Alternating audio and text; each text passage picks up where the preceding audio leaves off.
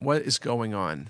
When you look at the axials and you look at the 3D, what you notice is it's a really subtle finding. We used to quiz people on plain films.